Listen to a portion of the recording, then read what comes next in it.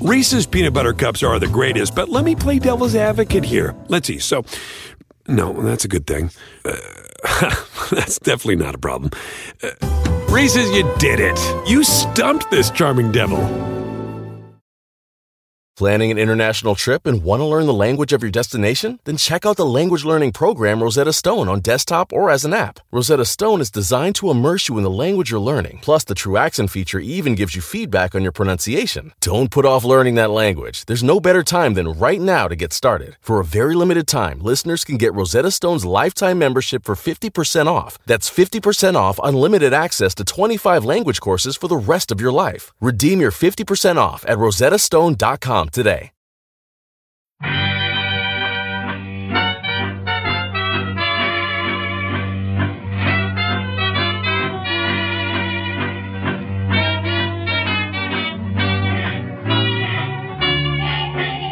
Brett McKay here, and welcome to another edition of the Art of Manliness podcast. Eisenhower, Patton, Bradley, three great U.S. generals that led the Allies to victory in Europe during World War II. But World War II wasn't the first time these three men met. Decades before, they forged friendships and rivalries with one another that would influence their path to leadership. My guest today has written a biography of the complex relationships between these three men and how they impacted the tide of World War II. His name is Jonathan Jordan, and his book is Brothers, Rivals, Victors: Eisenhower, Patton, Bradley, and the Partnership that Drove the Allied Conquest of Europe. We begin a conversation discussing how these three men met: Eisenhower and Bradley, who Ike called Brad at West Point; Eisenhower and Patton, who Ike called Pat at Camp Meade after World War I; and Bradley and Patton at military base in Hawaii. Jonathan then explains the tension that existed between these three officers as each balanced personal career ambitions with the need to work well with others, how each man understood the limitations of his fellow leaders, and how their friendships made them a stronger team. We enter conversation discussing both the leadership weaknesses and the leadership strengths of each individual general. After the show's over, check out our show notes at aom.is/brothers, victors, rivals, where you can find links to resources where you can delve deeper into this topic. Jonathan joins me now via clearcast.io.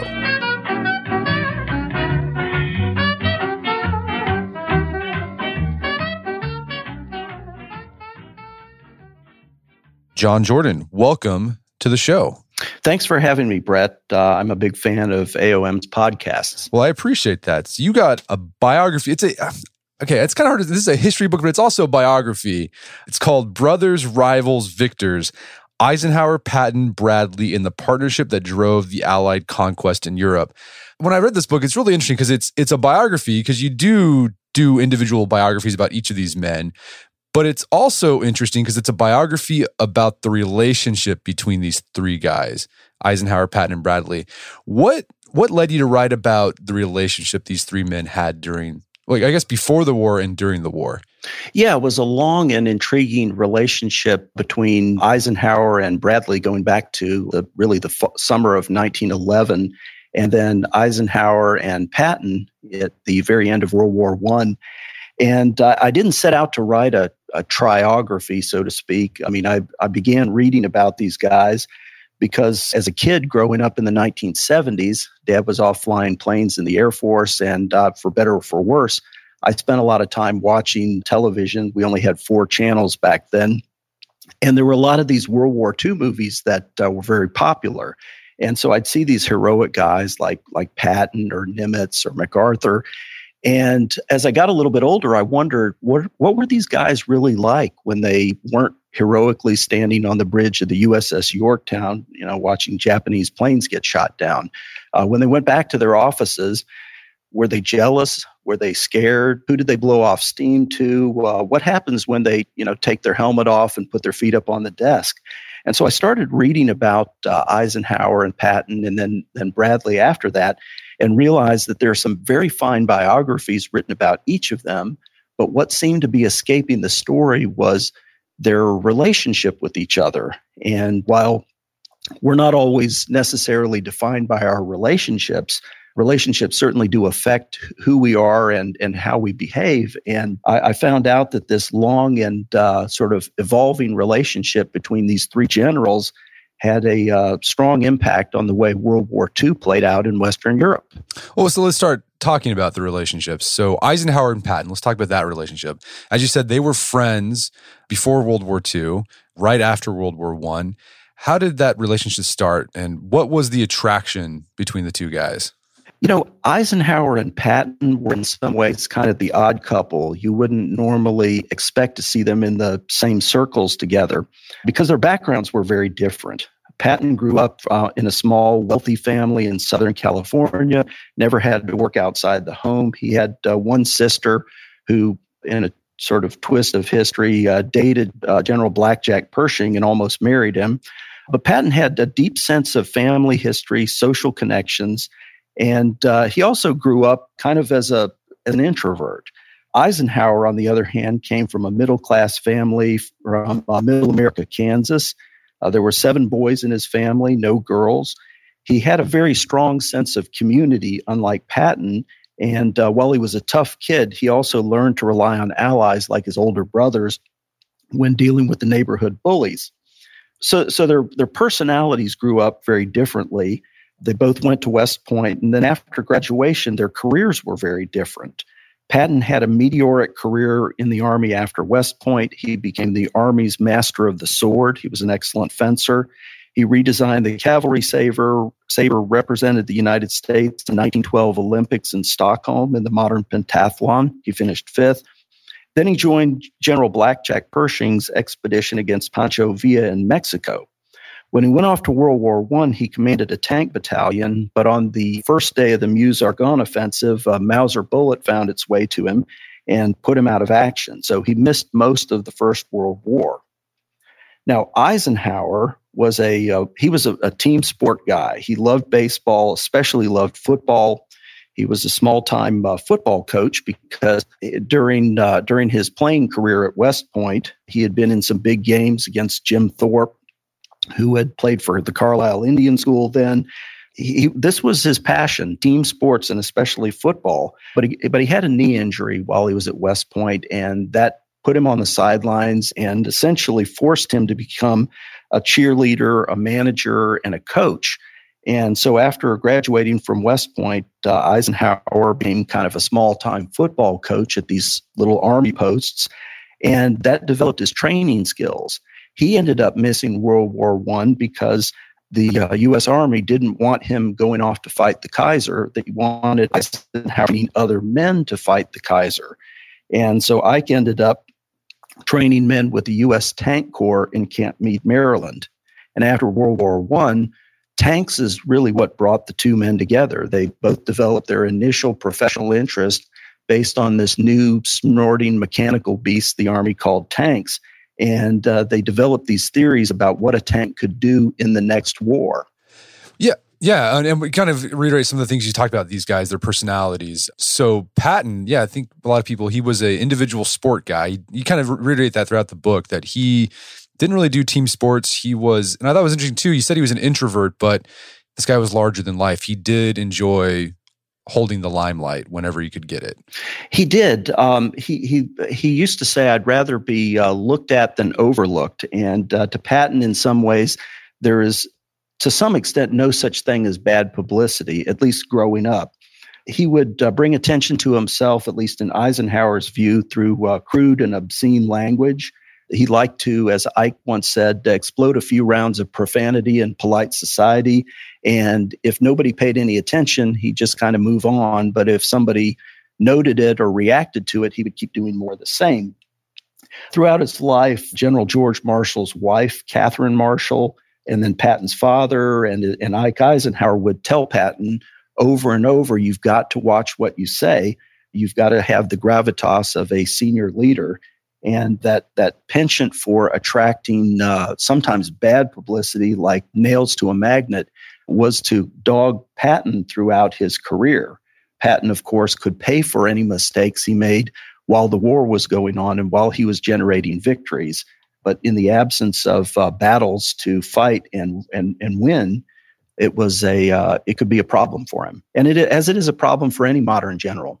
Yeah, and we'll talk more about that as we get into World War II and we talk about how Eisenhower's and Patton's relationship developed then. So let's talk about this love affair for the tank. So both these guys thought the tank was the future of warfare, but that butted heads or went against like Army doctrine at the time, correct?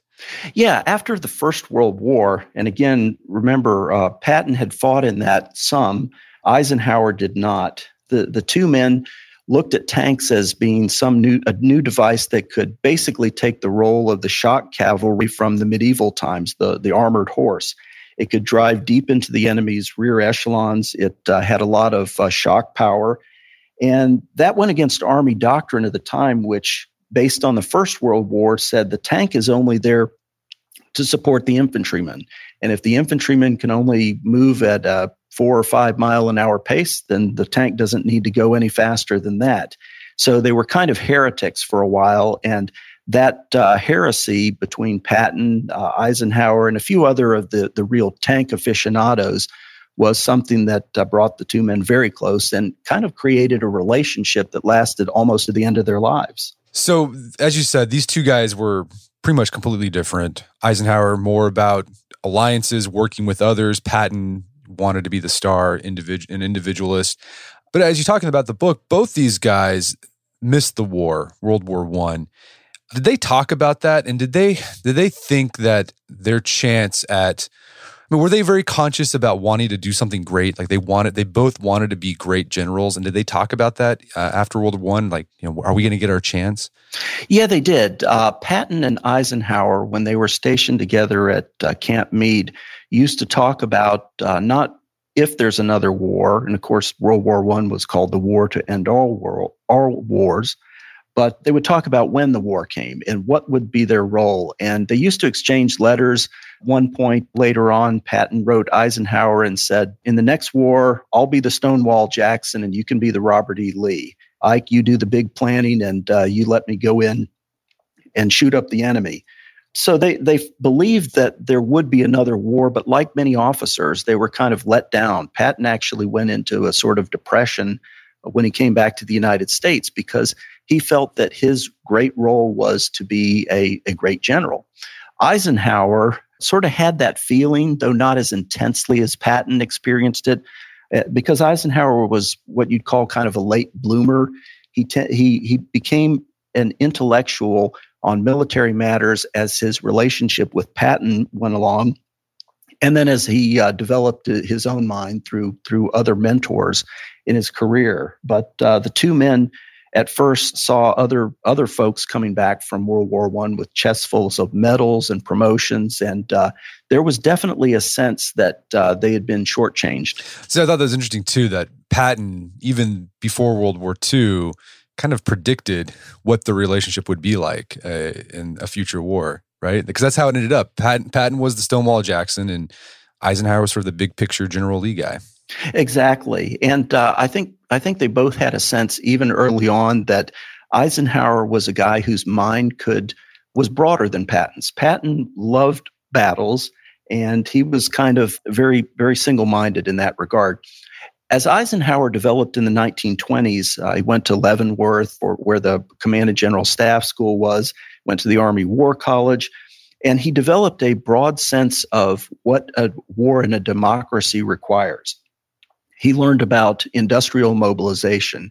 He wrote a paper on how to develop a citizen army based around the National Guard and how you would do a mass mobilization if the country needed it. When Eisenhower was stationed in Washington in the late 20s and early 30s, he learned something about politics and how the War Department operated. And he had mentors that Patton didn't have, and he had a facility for learning from generals, from sergeants, from industrialists, how a big war would be run and how we would run it with allies. Whereas Patton consistently came back to the theme of, I want to command armies in a battle. And George thought of himself as a battlefield captain as opposed to a sort of chairman of the board that Eisenhower became. So in this sense, they were brothers. Like they had an appreciation for their differences. But at the same time, there's that rival component. And it seems like both of them, even early on in the relationship, kind of had a contempt for each other as well for their differences. During the 20s and 30s, when they didn't have to run into each other too much, they both knew each other's limitations, but they were also good friends. The families had spent time together at Camp Meade. The Eisenhower toddler was doted on by Patton's daughters. Beatrice Patton and Mamie Eisenhower knew each other, so they were social friends. They knew they could count on each other, but they were cognizant of each man's limitations. And the the way those limitations brushed up against their personal friendship grew into sharper focus the further up in the command chain they went. So let's talk about Eisenhower and Bradley. So you mentioned they got to know each other 1911 at West Point. How did that happen? Did they just go to school together? Were they playing football? What was going on there? They both met each other about the same time they put on their cadet uniforms in August of 1911. They were both fairly tall for their age, so they were assigned to the same cadet company. They became very good friends, and it was mostly through their love of sports. Omar Bradley liked football, but his real passion was on the diamond, not the gridiron. Bradley held the record for the longest West Point throw for a long time. Throughout his college career, he swung his Louisville Slugger to a .333 batting average. He was actually a little bit better student and cadet than Eisenhower. He outranked Eisenhower their senior year, but their love of team sports really cemented that kind of friendship. The other thing that they had in common after graduation is that Bradley, like Eisenhower, totally missed out on the First World War. He was stationed with an infantry regiment in Montana and Iowa, basically spent the war guarding a copper mine, and about the time his regiment was ready to ship out to Europe, the bells rang out in celebration of the armistice. So both Ike and Brad thought that their failure to get into World War II had damaged, if not possibly ruined their careers. They thought that for a little while. And tell us a little bit more about Bradley's personality, because this is a general that, he's one of the greats, but he, unlike Patton or Eisenhower, people sort of, ignore him or glance over him. Yeah, he was the kind of guy who would never call attention to himself. Bradley grew up in a very poor part of central Missouri. His father died when Brad was 14, and he had to shoot small game in the woods to sell to his neighbors to help make ends meet. His mother had to take in boarders, so they weren't prominent either socially or economically the way Eisenhower's family was well known in Abilene, Kansas, and the Pattons were a wealthy family. When Brad was 17, he was involved in a skating accident that basically smashed up his teeth, and they didn't have the money to get his teeth repaired. And so he was always self-conscious about his smile. And if you ever see pictures of Omar Bradley, if he's smiling, he usually keeps his lips together. So with that kind of background, Omar Bradley never developed the social confidence of a Patton, who was wealthy and well-connected, or even an Eisenhower who grew up with a strong social net. And while that's something that, as a kid, you expect maybe will grow out of a little bit, and Bradley did grow out of that some, it came into sharper focus when he moved up to the very high levels of the Army's command structure and had to work with the British, many of whom were well-educated. They spoke French. They were very socially self-confident. And because of that, Bradley was more the kind of guy who was comfortable teaching math, teaching his junior officers about a plan he had put together. He was more of the professorial type who kind of liked to stay out of the limelight. And he was a team player, a big-time team player. Absolutely. Bradley believed that, that was what he loved in West Point and growing up. He was a baseball player. He believed there was a time for a certain amount of individual accomplishment, but it all had to be within the framework of a team. And that really came into sharp focus once the stakes became high, when the three men were commanding multiple divisions, and there were things going on in a very big, on a big scale in Western Europe.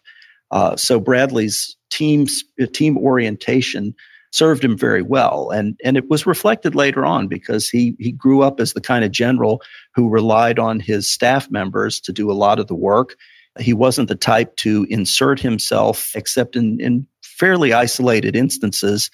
If his staff told him that something was going on or that something needed to be done, he generally took their recommendations because he trusted them. So let's talk about Patton and Bradley. When did they first meet and start working together? Was it before the war, or did their relationship start when World War II started? Well, Brett, prior to World War II, the Army was fairly small. After 1920, we demobilized the World War I Army. So the officer corps, even in the days before emails and texts and the internet, they were able to keep up with each other reasonably well. And Patton and Bradley first met each other in the mid-1920s when they were both stationed with the Hawaii Division. Patton was organizing a trap shooting team, and a major named Omar Bradley showed up to try out for it. Now, Brad was one of the Army's crack shots with the Springfield rifle. He was he went through his life being one of their better rifle and shotgun men. And Bradley was a little bit nervous when he first started trying out. He missed the first 2 clays, but then after that, he hit the next 23 in a row. And Patton was watching Bradley and just kind of shrugged and said, Bradley remembered it with sort of a condescending tone. Okay, I think you'll do. And that was sort of their introduction. And after that, Brad and Patton never really hit it off socially because they just ran in very different cliques, and they had very different professional differences. Patton grew up in the cavalry, and that was sort of how he thought of things. A horse, of course, is a big, beautiful animal, and it's very strong and powerful, but it eats a lot of food, and it can get shot up on a battlefield if it's left in one place too long. And Patton's mentality was that an army is a lot like a horse. You have to keep it moving. You have to drive toward the enemy rear, or it's going to consume its supplies and get shot up very quickly. So to Patton, attack was his method of operating. Bradley professionally came up through the infantry. And as an infantryman, Brad had a foot soldier's appreciation for the vulnerability of the human body under fire. So Brad took the approach of careful planning. He didn't like to take unnecessary risks. He liked to keep his flanks secured and keep good lines of supply. And he always wanted to make sure that there was a solid plan before he moved too quickly.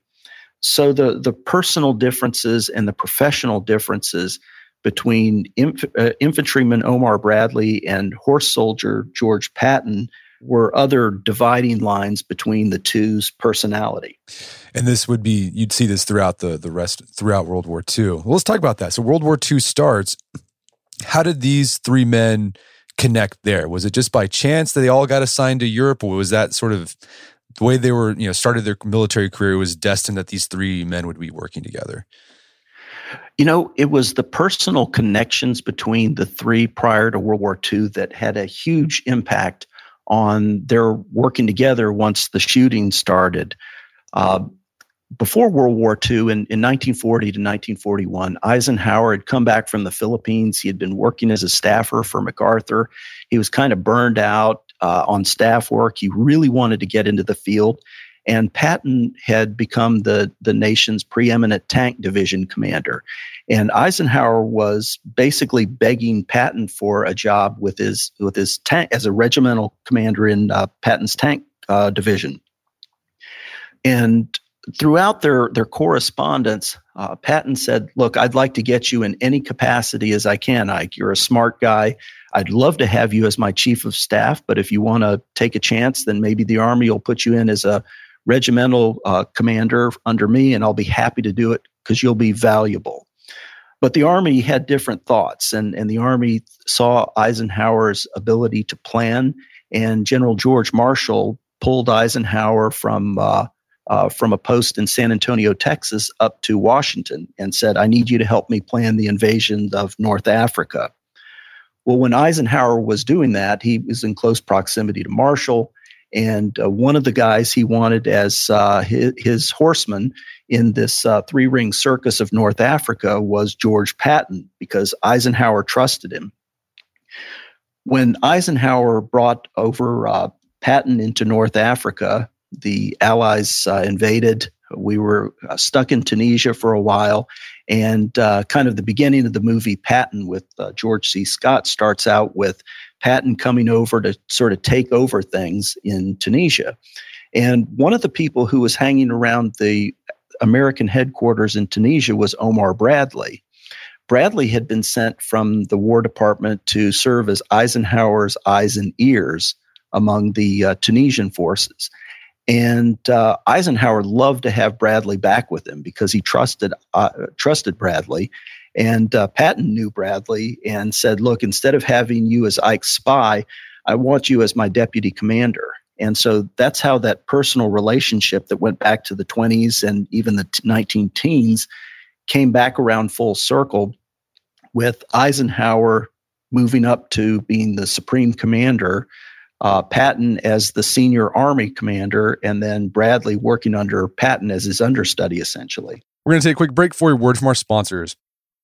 For those who embrace the impossible, the Defender 110 is up for the adventure. This iconic vehicle has been redefined with a thoroughly modern design. The exterior has been reimagined with compelling proportions and precise detailing, and the interior is built with robust materials and integrity. The Defender capability is legendary, whether you're facing off-road challenges or harsh weather conditions. Durability has been tested to the extreme, cargo capacity means more room for your gear, and there's been powerful innovations like the intuitive driver display and award-winning infotainment system that keeps you connected. Innovative camera technologies deliver unobstructed views and effortless maneuvering, and the Defender is ready for a wide range of adventures. The Defender family features two-door Defender 90, the Defender 110, and the Defender 130, which seats up to 8. Push what's possible with a vehicle made to go further, the Defender 110. Learn more at LandRoverUSA.com/Defender. That's LandRoverUSA.com/Defender. All right, so if you're like me, you've probably signed up for a whole bunch of stuff that has a recurring monthly fee. Subscriptions to newsletters, subscriptions to services that you use online, could be a streaming service, something like that. You sign up for it and then you forget about it. And then every month you're getting charged and charged and charged, and they just all add up, and you have a hard time trying to figure out, where did I sign up for this? I don't know where this is coming from. Well, let me tell you, there's an app that can help you with that. It's called Rocket Money. Rocket Money is a personal finance app that finds and cancels your unwanted subscriptions, monitors your spending, and helps lower your bills so that you can grow your savings. Rocket Money has over 5 million users and has saved a total of $500 million in canceled subscriptions, saving members up to $740 a year when using all of the app's features. I had a chance to use Rocket Money, and it works. You connect your account to it, and then it goes through your accounts and helps you find those recurring subscription fees that maybe you forgot about, and then you can cancel them and save yourself a bit of money each month. Stop wasting money on things you don't use. Cancel your unwanted subscriptions by going to rocketmoney.com/manliness. That's rocketmoney.com/manliness, rocketmoney.com/manliness. If you're like my family, we're getting to the busy part of the year. Spring sports are happening, a lot of after-school activities. So sometimes planning and cooking dinner, just don't have time for that. That's where Factor Meals comes in. With Factor, you get fresh, never frozen meals that are chef-crafted, dietitian approved, and ready to go in just 2 minutes. With Factor, you get restaurant quality meals that are ready to heat and eat whenever you are. No prepping, no cooking, no cleanup needed. It's also less expensive than takeout, and every meal is dietitian approved to be nutritious and delicious. So we've been using Factor meals in the McKay household for a while now. There's a lot of reasons why we like them. First off, the food tastes great. Last week I had creamy pesto pork chop with spinach, cauliflower rice, roasted green beans. Tasted fantastic. But the big selling point, it's easy. There's no cooking. There's no cleaning up. It's great for those nights when you're busy and you don't have much time to take care of dinner and you don't want to do takeout because you feel gross after takeout. If you'd like to try Factor Meals, head to factormeals.com/manliness50 and use code manliness50 to get 50% off. That's code manliness50 at factormeals.com/manliness50 to get 50% off. Check it out today and make sure to check out the creamy pesto pork chop. It's really good. Picture that thing you've always wanted to learn. All right, you got that in your head? Now picture learning it from the person who's literally the best at it in the world.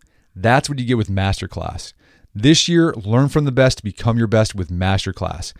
Masterclass offers over 180 world-class instructors, and many of these instructors are former AOM podcast guests. You can learn negotiation from Chris Voss, leadership skills from Jocko Willink, how to master your habits with James Clear. Plus, every new membership comes with a 30-day money-back guarantee, so there's no risk. So recently I went through the masterclass on negotiation with Chris Voss. A lot of useful information in there. Talked about the value of no in negotiation, how to use your body language and speech patterns to get your best out of a negotiation. Very well done. I really enjoyed it and got a lot out of it. Right now, listeners of our podcast can get an additional 15% off an annual membership at masterclass.com/AOM. Get 15% off right now at masterclass.com/AOM. Masterclass.com/AOM. Check out the masterclass on negotiation with Chris Voss. And now back to the show. So, I mean, it's interesting because you mentioned there in the beginning, before World War II started, Eisenhower was wanting to work under Patton, but Eisenhower ended up being Patton's boss. And so that was kind of interesting, like tension throughout the war. All three of these men were ambitious. They wanted to leave a mark in their military career, and they wanted to, gain rank. So what was that tension like when, say Patton was like, okay, yeah, Ike, come work for me, but then Ike ended up being Patton's boss, or Bradley ended up being, working under Patton, or then Bradley, was Patton's boss. What was that tension like throughout World War II? In Eisenhower's case, it worked out pretty well because Ike had a very different role from Patton's. Patton's was to capture an area, to destroy an army. He had specific missions to accomplish. Eisenhower had to sort of work in a supervisory role. So they were able to get along pretty well, but there was always that army chain of command that they couldn't escape from. Occasionally, Eisenhower would tell Patton, look, you're shooting off at the mouth too much. You're ruining your credibility by acting like you're just spouting off when you and I both know you've thought about these things, but you say them in a flippant way. So you need to work on that. Work on your approach. Have some more gravitas. Work on your image. And Patton groused about that. He thought Eisenhower was kind of getting a little bit big for his britches. He wrote his wife Beatrice that Patton said, I think I could do a better job as Supreme Commander, but I certainly don't want the job. So, that relationship was always going to be a little bit tense, but it also had some benefits because later on when Patton got into trouble for some things he had done or said, Eisenhower would be there to protect him because he understood Patton's strengths and wanted to keep Patton in the fight. He would also, as Eisenhower told General George Marshall, when it came to controlling Patton and tempering some of his more damaging attributes, I can be rougher with Patton than anybody else could without my having to ask for them to be fired and sent home. Because of our friendship, I can give him sort of the straight scoop. Yeah, and there was some definite, really, Eisenhower giving Patton big time straight scoops. There's that one moment, I think, was it after the incident where Patton slapped the guy in the hospital, and he was pretty much on the chopping block, and Eisenhower summoned him to the office and basically said, look, I'm going to give you one last chance. And Patton just started crying, gave Eisenhower a big hug. Yeah. Eisenhower had done that a number of times, and he had kind of a standard procedure for what he called jacking up George Patton. Patton had slapped a couple of enlisted men in 2 different hospitals in Sicily whom he thought were malingering. The idea of post-traumatic stress wasn't really a concept that Patton understood.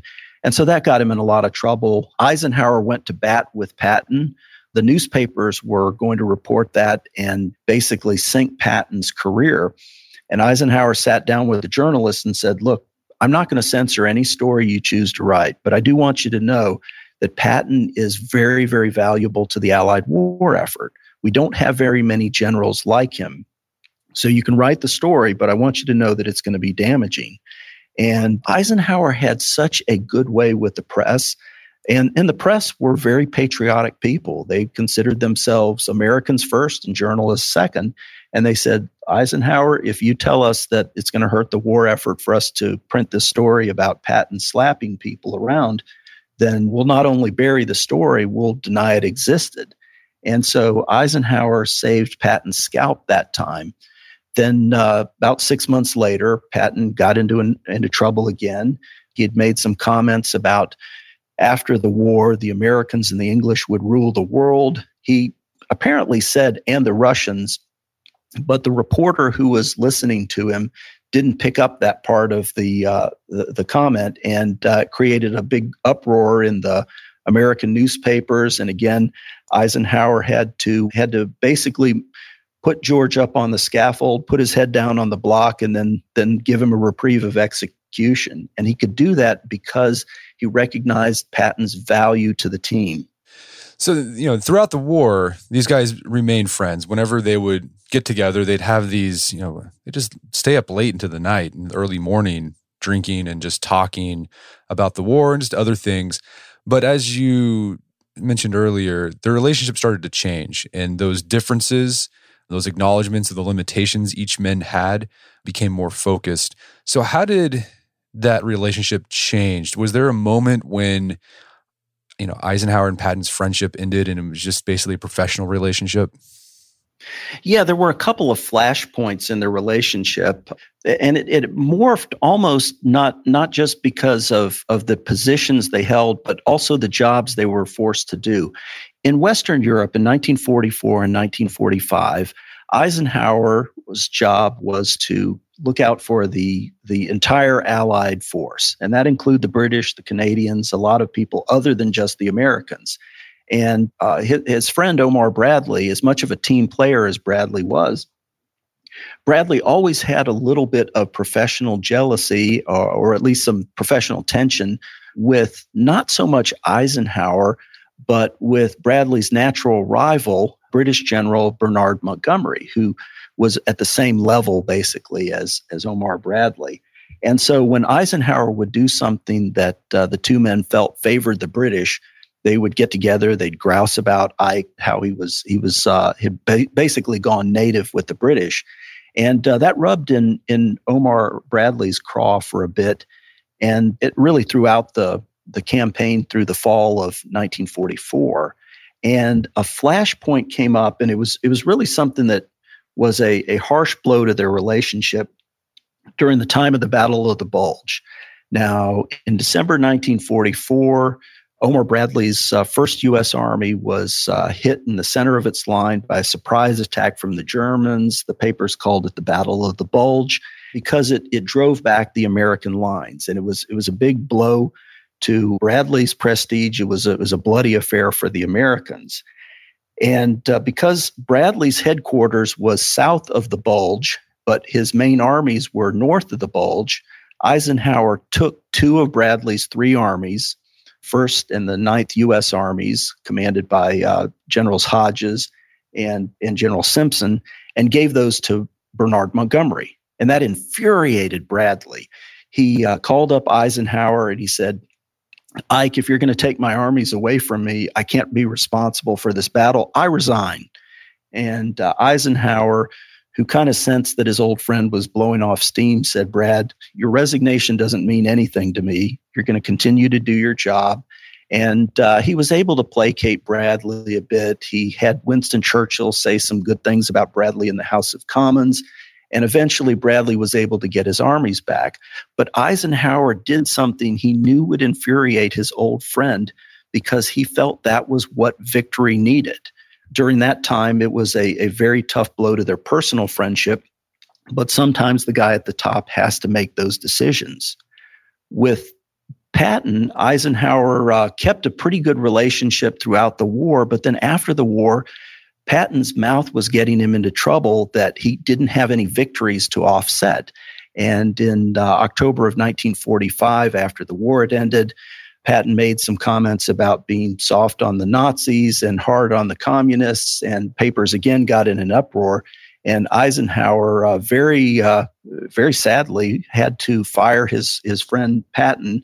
He relieved him from command of the 3rd U.S. Army, and that really ended their relationship as friends. And Eisenhower hated to be the one holding the axe, but he felt that was what the Allies needed in the interest of political harmony. How did Patton and Brad's relationship change throughout the war? Brett, that was an interesting kind of dynamic because Bradley started out his fighting career in the Second World War as Patton's understudy in Tunisia. Then they moved over to the invasion of Sicily, and Patton was the 7th U.S. Army commander. Bradley, again, was working underneath Patton. Patton was only interested in the attack, in the tactics, and not too interested in things like how could Brad's forces get air cover and air support, and what about the communication lines, and how do we get supplies to Omar Bradley's men. And Bradley found more and more things that he just didn't like about Patton's management style, and those really got under his collar.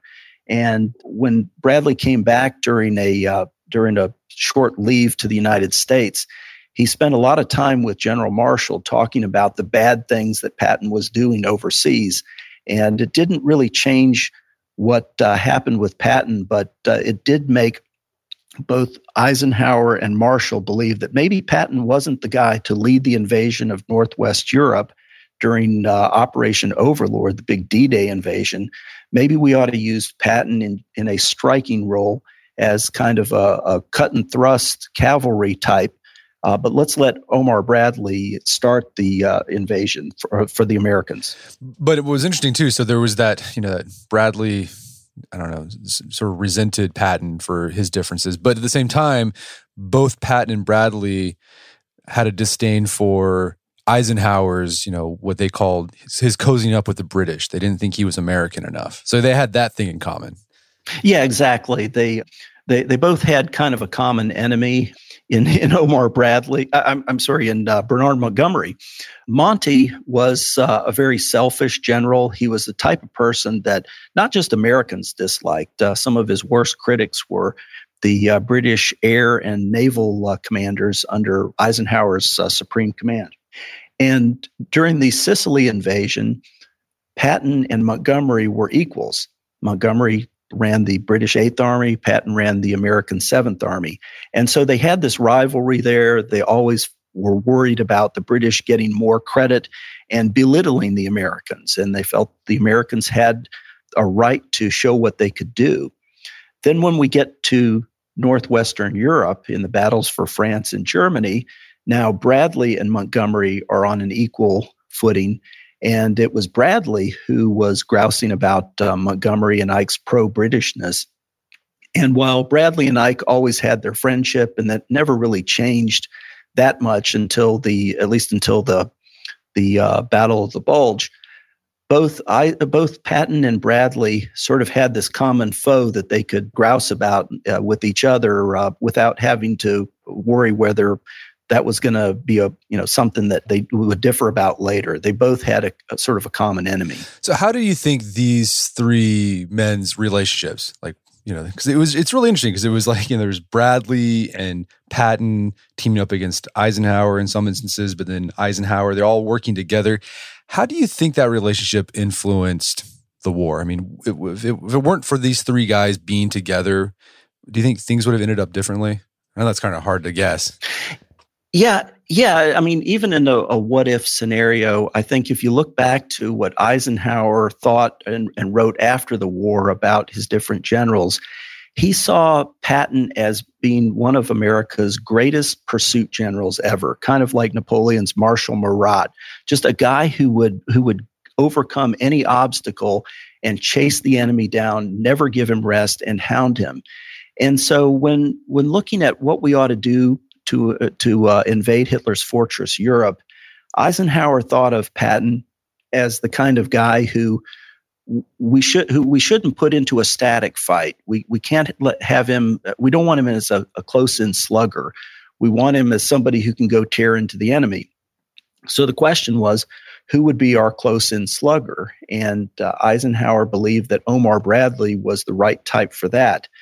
The thing that their relationships did was give them a good picture of each other's strengths and weaknesses. And so Eisenhower would be able to tell General Marshall back in Washington, Patton is the right guy for the role of a deep pursuit. And Patton did that when he charged through the Loire Valley, charged up to the Seine River, helped enable the capture of Paris. He was the kind of guy who we want in that role.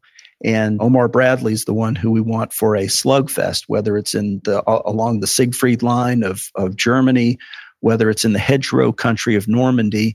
Eisenhower said, I trust Brad to be the right guy with the right balance to be able to get the job done. So this is a biography of relationships, but this is also three separate biographies of three great leaders. I'd like to talk about do you think are the big leadership lessons we can take from each of these guys? What they did well and what did they do poorly. So let's start with Eisenhower. Yeah, with Eisenhower, Brett, one of the best leadership lessons is that once you've got a cause that you can believe in, that you can put your heart into, it's important to subordinate yourself to the greater good. Eisenhower had plenty of times when he would come back infuriated, red in the face, swearing up a cloud of cuss words. And he could cuss as well as Patton could. And over General Montgomery. Montgomery was just the kind of guy who would infuriate people. And Eisenhower, time and again, subordinated his temper. He played nicely with Montgomery and supported him wholeheartedly when he felt that was what was necessary for victory. I think another lesson from Eisenhower is that leadership comes in many forms. Ike always wanted to be the field general. He wanted to be a guy kind of like Patton who would get out and could direct a battle.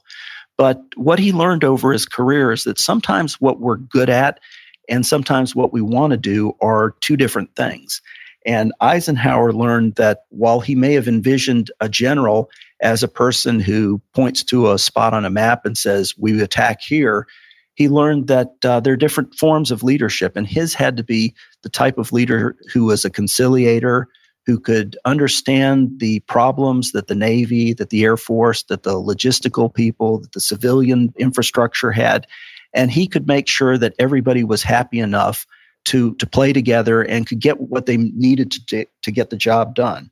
Eisenhower was basically the type who today we would see as like a chairman of a big Fortune 50 company.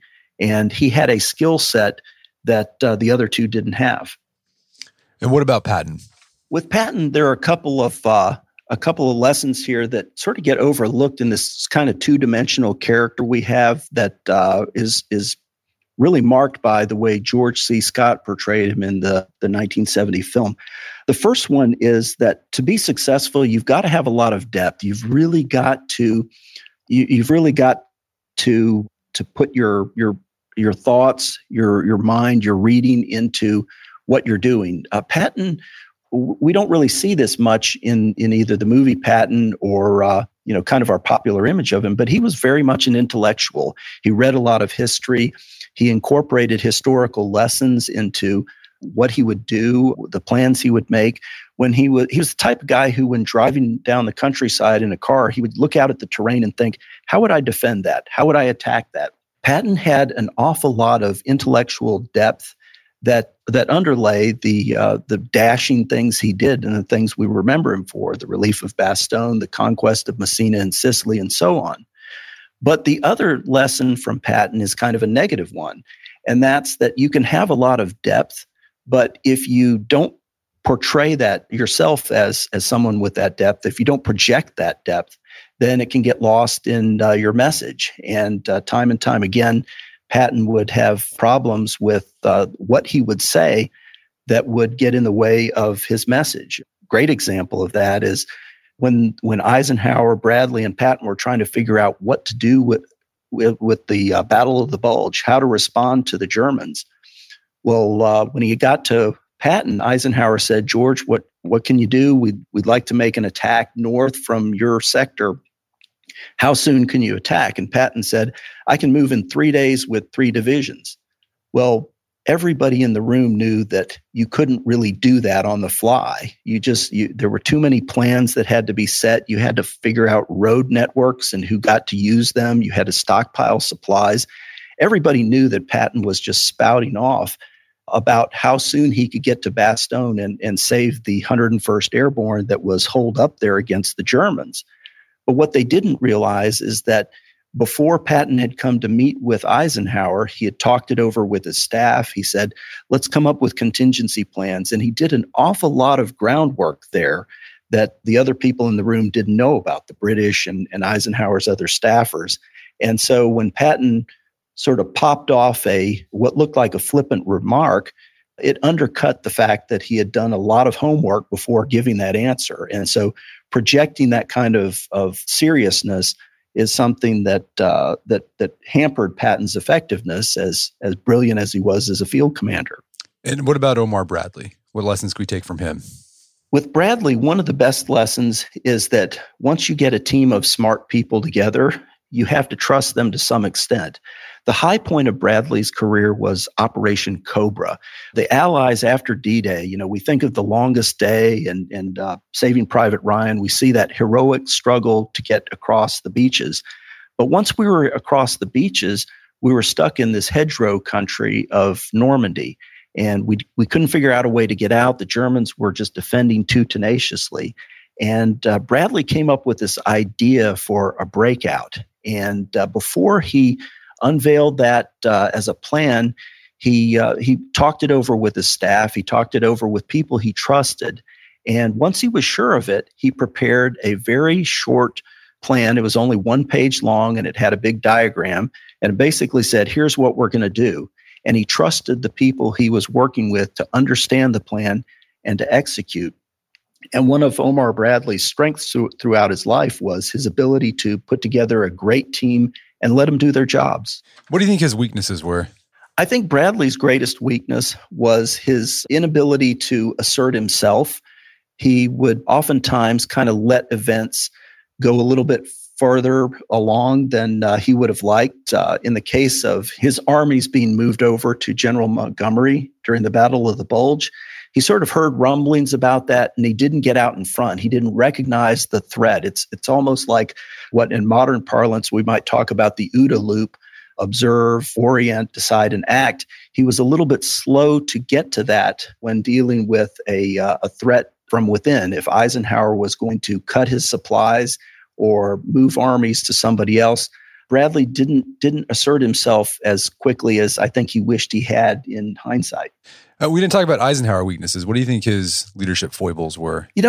Eisenhower is a tough guy to be too critical of. The big criticism leveled against him by Montgomery, as well as many Americans, including American historians, is that Eisenhower never really had much command experience. And as a result, he didn't have what Montgomery called battle grip, or the ability to jump in there and say, I want you to do this, I want you to do that. We're going to all, stay faithful to these instructions. Now, the British were used to very detailed instructions. The American system was to give kind of a broad objective and let your subordinates handle it. And I think the problem that Eisenhower ran into occasionally is that things might go a little bit, they might go a little bit askew, and he was reluctant to jump back in there. The Battle of the Bulge was a good example of him kind of taking a laissez-faire approach, and until it was obvious that he needed to jump in there, and he might have jumped in a little bit quicker than he did. So where can people go to learn more about your book and the rest of your work, John? Well, the book Brothers, Rivals, Victors and its follow-up American Warlord are, they're available on audio and print at, Amazon, Indie Books, the other places where you get books. I've got a Facebook page, Jonathan W. Jordan author page, and website, jonathanwjordan.com. I'd love to hear from you. And what's American Warlord about? American Warlords is kind of the follow-up about the relationship and how an even more fractious group, Franklin Roosevelt, Secretary of War Henry Stimson, General George C. Marshall, and the irascible Admiral Ernest J. King all worked together. They set aside very deep political, personal, and professional differences and managed to cobble together an alliance with the British that was able to marshal America's resources and defeat fascism, not just in Europe, but also in Asia. We'll have to check that one out. That sounds fantastic. Well, Jonathan, Jordan, thank you so much for your time. It's been a pleasure. Hey, Brett, pleasure from here as well. And thank you very much. My guest today was Jonathan Jordan. He's the author of the book Brothers, Victors, Rivals. It's available on Amazon.com and bookstores everywhere. You can find out more information about his work at jonathanwjordan.com. Also, check out our show notes at aom.is/Brothers, Victors, Rivals, where you can find links to resources where you can delve deeper into this topic.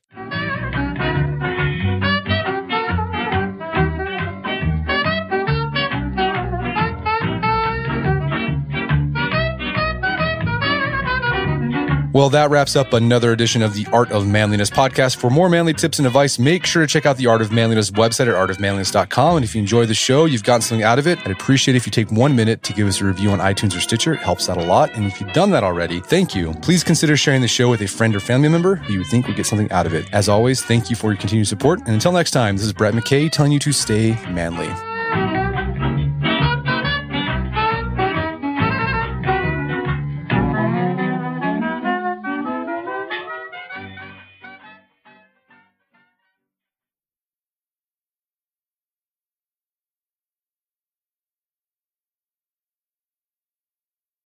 Reese's peanut butter cups are the greatest, but let me play devil's advocate here. Let's see. So, no, that's a good thing. That's definitely not a problem. Reese's, you did it. You stumped this charming devil.